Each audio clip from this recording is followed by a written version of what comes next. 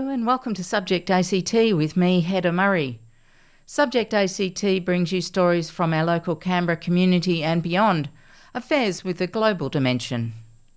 Tonight I'm bringing you an encore interview with Frances Crimmins, CEO of the YWCA Canberra. Frances talks about a survey titled Our Lives, Women in the ACT, a survey that covers a whole gamut of issues affecting women aged 18 right through to those in older age. But first, many of us are facing really tough times and great uncertainty in our lives. Dealing with whatever stuff life is throwing at us can be hard at the best of times, and COVID-19 is just adding an extra dollop on top. Living with high levels of anxiety, depression and fear means we need to take special care of ourselves and each other. Beyond Blue speaker Gary Mills joins me today to talk about his own experience of living with depression and the common ground we may find when we realise that we're not alone. This interview was recorded via Zoom, so please forgive the sound quality, which is a little low. Welcome, Gary. Hi, Hedda. Great to be with you. Gary, you've personally experienced depression and the ripple effect it can have. Tell us a little bit about your story. Yeah, thanks, Hedda. A few years ago, I was diagnosed with depression, so it's something I've lived with now for many years, but it didn't actually come to light until probably 2012 was when I first went and saw someone about it. But it was certainly something that had been around for a lot longer than that, and in fact, in 2007, I did a little. There's an assessment you can do on the Beyond Blue website, and I flagged myself as being pretty high likelihood of having depression, but I didn't actually do anything about it.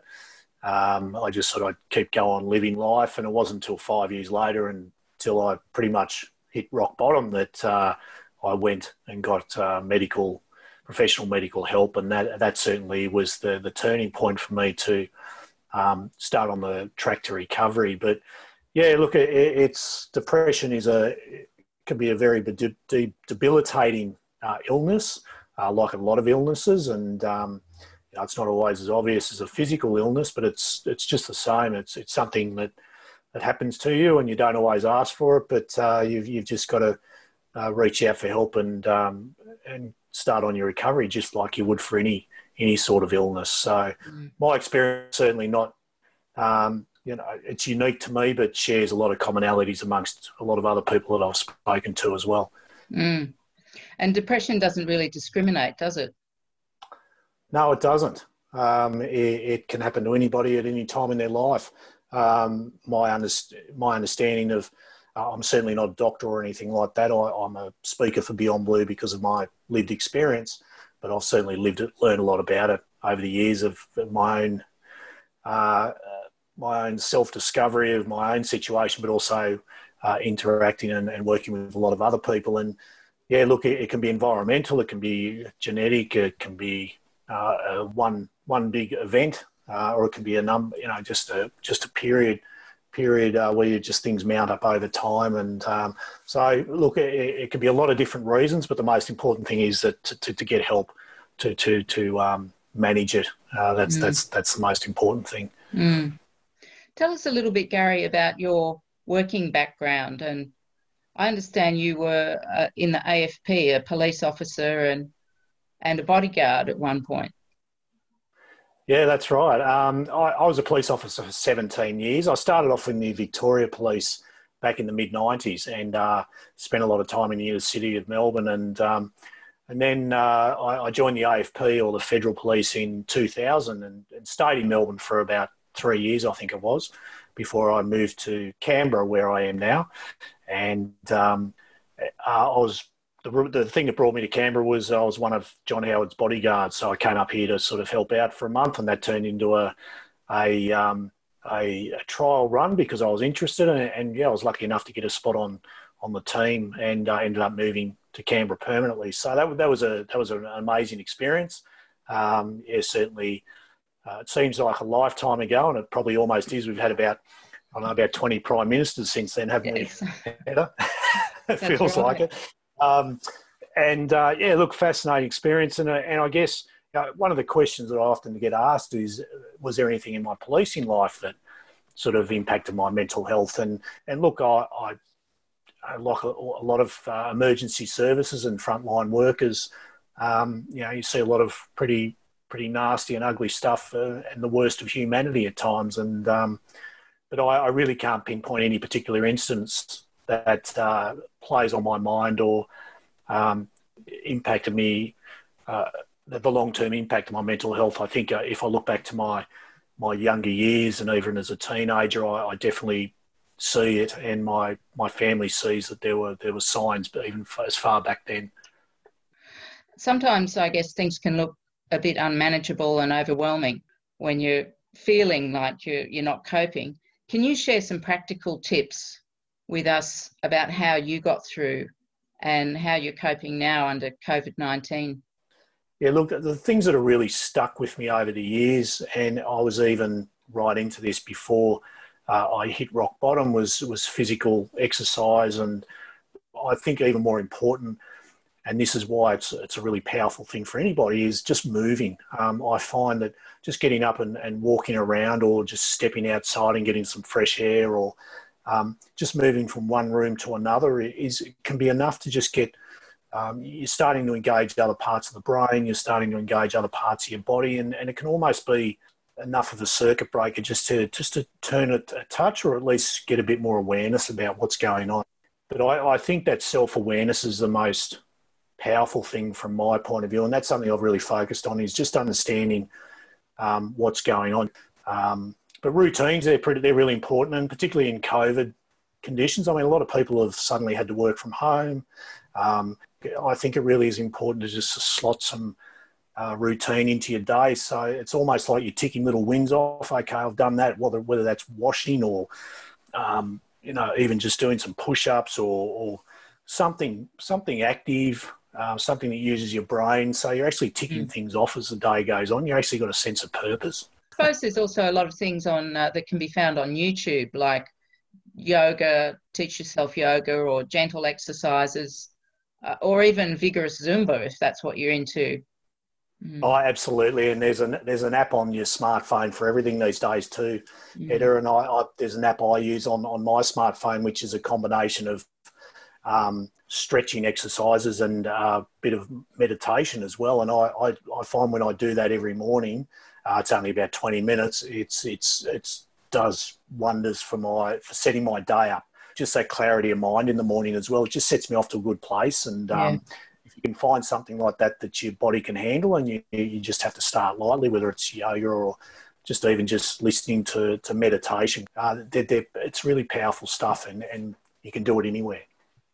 Sometimes I suppose when people are feeling anxious or low in their self-confidence, low in themselves, it can be hard to know when to ask for help. How do people make that decision, take that first step?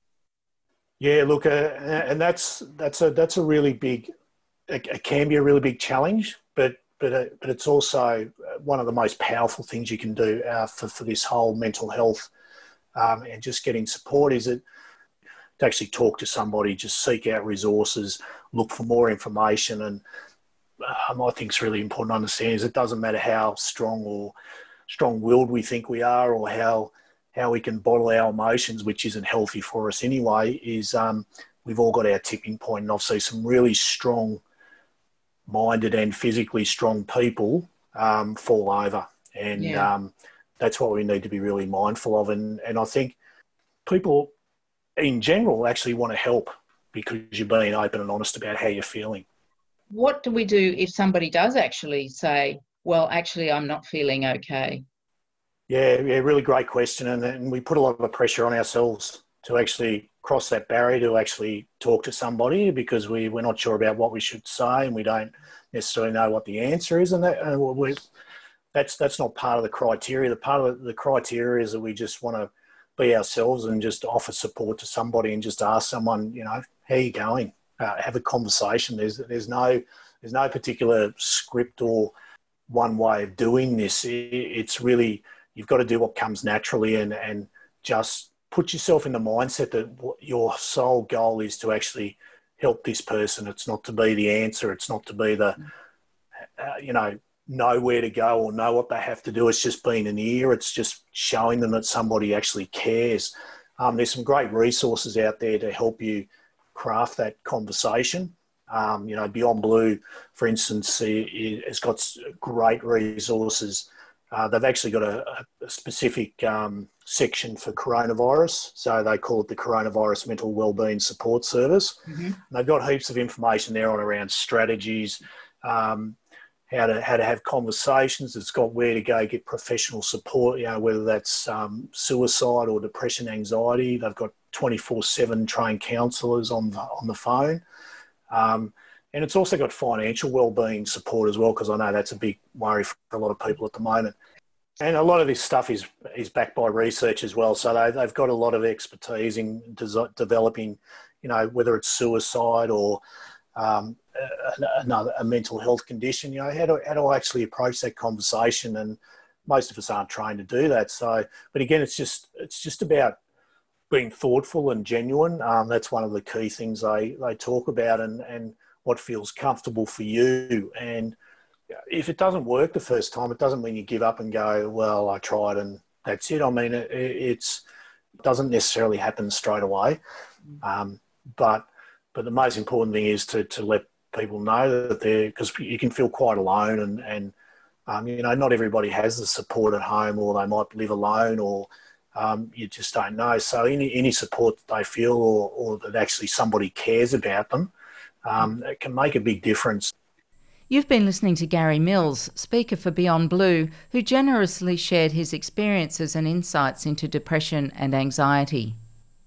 And if you feel that you're starting to get into trouble or that you need support, there's a lot of help out there, so I urge you to reach out. You can contact Beyond Blue on 1300 22 4636 or Lifeline on 13 11 14. Or if it's an emergency, call 000. And links to the Beyond Blue website will be on our Subject ACT Facebook page. Or if you want to support a friend or loved one, Beyond Blue has a lot of resources on their website too, so it's well worth a look.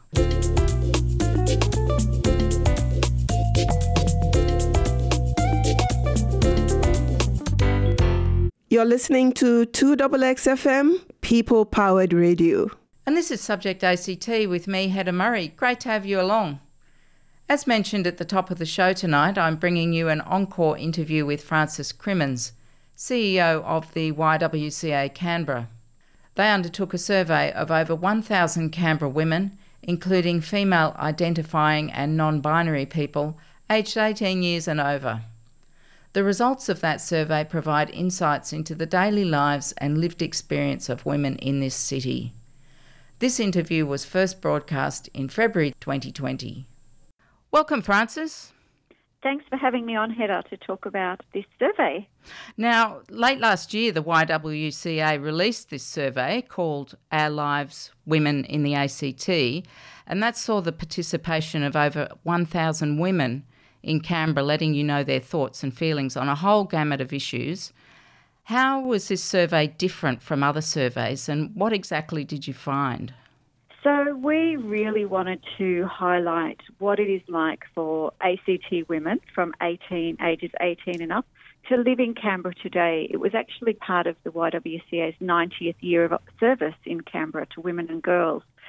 So we wanted to capture what it's like living in Canberra today, and the difference is we looked at what the data says. For example, the Bureau of Statistics tells us that Canberra women are the most highly educated, we earn the most money, we have, if you just looked at the Bureau of Statistics data and other data like that, it does show that Canberra women lead fulfilling and dynamic lives.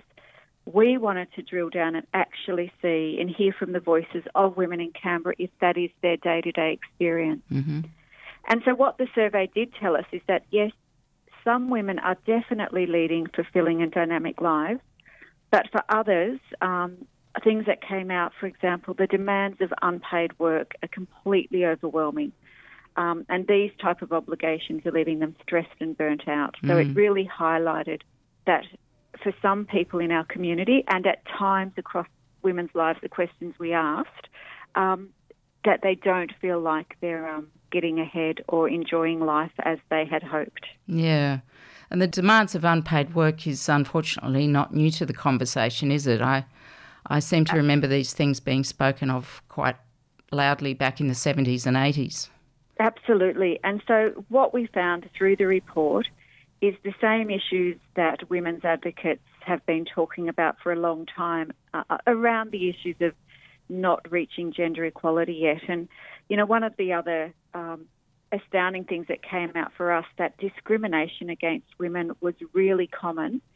And what's really unacceptable was the amount of women, we had over about 1,100 women report that domestic and interpersonal violence came through an unacceptable number of women. And really concerning that 77% of young women don't feel safe in public after dark in Canberra. No. And I guess feeling unsafe in public spaces after dark seems to be a perennial for many women. I know it's something that personally concerns me when I'm out after dark. Yes. So really, as I said, the survey was, we had every suburb covered in the ACT. In every age demographic, we reached 150 or more respondents.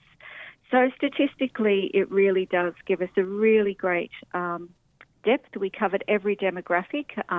We really made sure that we reached those people, who access our emergency food hub, people participating in university to third age. So we made sure we got a really good spread of women's views and what it's like for them to live in Canberra. And the Canberra of today seems to be quite a lot different to that of just 10 years ago. I could be dreaming of halcyon days, but I seem to remember that we had a lot more public and accessible housing with a lower cost of living and more secure workforce, for example. Absolutely. We asked women in the survey, if you had lived in ACT for 10 years or more, did you feel that it was easier or harder to get by in Canberra? The overwhelming majority said they felt that Canberra had become less affordable, and in particular, housing tenure and feeling that your housing, whether you were in mortgage, renting, was insecure. That was, I guess, one of the key findings, is that most people were significantly concerned, even those in the 18 to 24-year-old bracket, about their financial security and about maintaining their housing. Do you think the community and private sectors are having to change and adapt to present more creative solutions for women, where once the government played a greater role? Yes, and this is why we really keep advocating why we really need to have a gender lens across all policy. And when you look at the issue of housing, for example, and I know you and I have spoken about this before, because of gender inequality for many older women now, so, possibly a lifetime of being a caregiver, in and out of low-paid work, no superannuation when they were working, we are seeing more and more older women basically retire into poverty, which of course then impacts their ability to maintain a home as they enter retirement age. Now, I can remember as a young person living in Canberra, when I was 19, many years ago, I actually had a choice of affordable rentals. I don't believe that's true today, and I think not just a young person trying to start a life of their own. Sadly, we're seeing increasing numbers of people retiring, unable to maintain a home in Canberra. And I guess that would affect women who perhaps get divorced or widowed later on in life. Yes, absolutely, and that's what is compounding the issue. And also family and domestic violence. A lot of the older women we are seeing have experienced interpersonal violence as well. And the other issue we really need to address as a community is elder abuse. That has also come through in the survey, that we think of domestic violence being about your partner, but actually children also perpetrating violence, and elder abuse is a real issue for women who we serve, but also came through in the survey. Frances, do you know if our policymakers are paying close attention to these findings? What sort of feedback have you had, and what are you hoping for?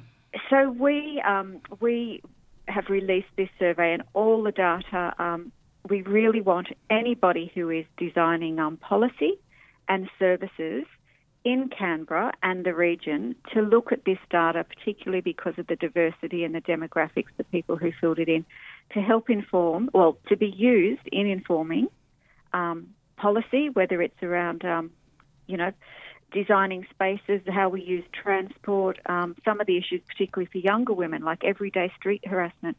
Workplace sexual harassment came up as, again, an issue for nearly all of the age brackets, where you see people like over 50% of women who have experienced in the last 12 months who responded said that they have been sexually harassed. Yeah. Gosh. So you kind of go, how much has changed? So we would really, we've shared this. This is now publicly available for anybody who's doing policy, anybody, even community services who are designing services, to use this information to inform how that they will take a gendered response to services and policy design. Frances, if you had to boil down all the hopes and fears and other findings in this report into one key message for policymakers, what would that message be? That while many women are leading fulfilling and dynamic lives, because of that it is overshadowing that many are not. And it's those people who are not that we need to make sure we hear their voice when we're thinking about making Canberra, if we truly want to make Canberra, a livable city, and we've got social inclusion as one of our key values here in Canberra, that we have to make sure that we are reaching these people who otherwise don't have a voice. We did put a whole section in our survey around leadership, and we actually did ask, do you feel you have a say in your community, in how your community, and do you feel you participate, you're welcome to participate? And for many people, they do not feel like they have a voice. And so this is what the message we would like to say is, don't just look at the raw data from the Bureau of Statistics. We've presented what Canberra women say it is like to live here, and look at them together. And we're going to repeat this survey every 2 years. Okay. It's our commitment. As we come into our next 10 years up to our 100-year celebration, so that we can really start then hopefully seeing if we're getting any tangible changes. And for us, we'll pull out the key findings and continue to do advocacy on those. And I guess the role of data in advocacy is really critically demonstrated by this survey. Absolutely. And, we always ask, we've got to show the evidence. Sometimes when you do, you still don't get results. But yes, that we do need the data to inform advocacy and policy. And, for example, one of the key things, as I said, that came out was about young women experiencing, what some people would probably not think is a serious issue, like street harassment, workplace harassment. But what we saw in this survey is for 77% to say that they experience it within the last 12 months, and it impacts on their well-being. So, we're going to be highlighting this as our International Women's Day event. We're going to be recording young women's voices and showing a grassroots documentary because for us that was one of the standout findings of this. Yeah, that's great. And if people would like to get a copy of the report, Our Lives, Women in the ACT, how can they find it? It's just go to our website. It's YWCA Canberra. It's really easy to find under advocacy, and you can download it. It's all there, including all the data points. And if anybody would like to talk to us about specific demographics, they're welcome to contact us, and our email address is on the website. Well, thanks, Frances, for making time to talk with us today. It's a fantastic survey report, and I hope that not only the government but lots of folk in the private sector and community sector can make use of the findings. Absolutely, and thank you so much for giving us the opportunity to share the findings. I've been talking with Frances Crimmins, CEO of the YWCA Canberra. I'm Hedda Murray for Subject ACT. You're listening to 2XX FM, People Powered Radio.